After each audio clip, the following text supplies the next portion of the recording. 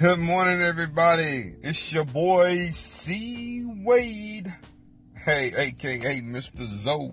Hey, man, whenever you destined for greatness, have you ever noticed that, like, how no matter how hard you go, people don't respect your grind. They want to hate on you. To where they start talking your business, start feeling like that's why you can't tell everybody every move you try to make. Because people are afraid of the moves that you're making, and they looking at you wondering how you able to make those moves. And they not knowing that you can sit up there and you can tell them, man, I'm blessed and highly favored. I'm this, I'm that, whatever you say to get them to understand why you making the moves that you're making.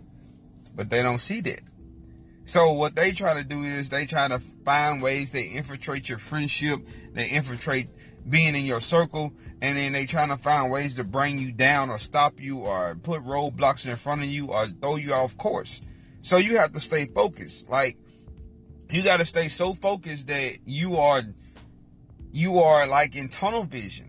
But yet at the same time, you can't keep too many blinders on, because you will have those roadblocks, those stop signs, those yield signs, those side swipes, whatever it is coming at you. So you have to be smart about what you're doing. You have to move your pieces little by little. And a lot of times people don't understand that. People don't understand that you got to do that. So you must do that in order to win. And then continue to do that so that whenever you're doing the moves that you're making, they can't stop you. It's just falling in place for you. So, man, keep pressing forward. Keep moving forward. Keep going hard. But just remember who you tell your moves to.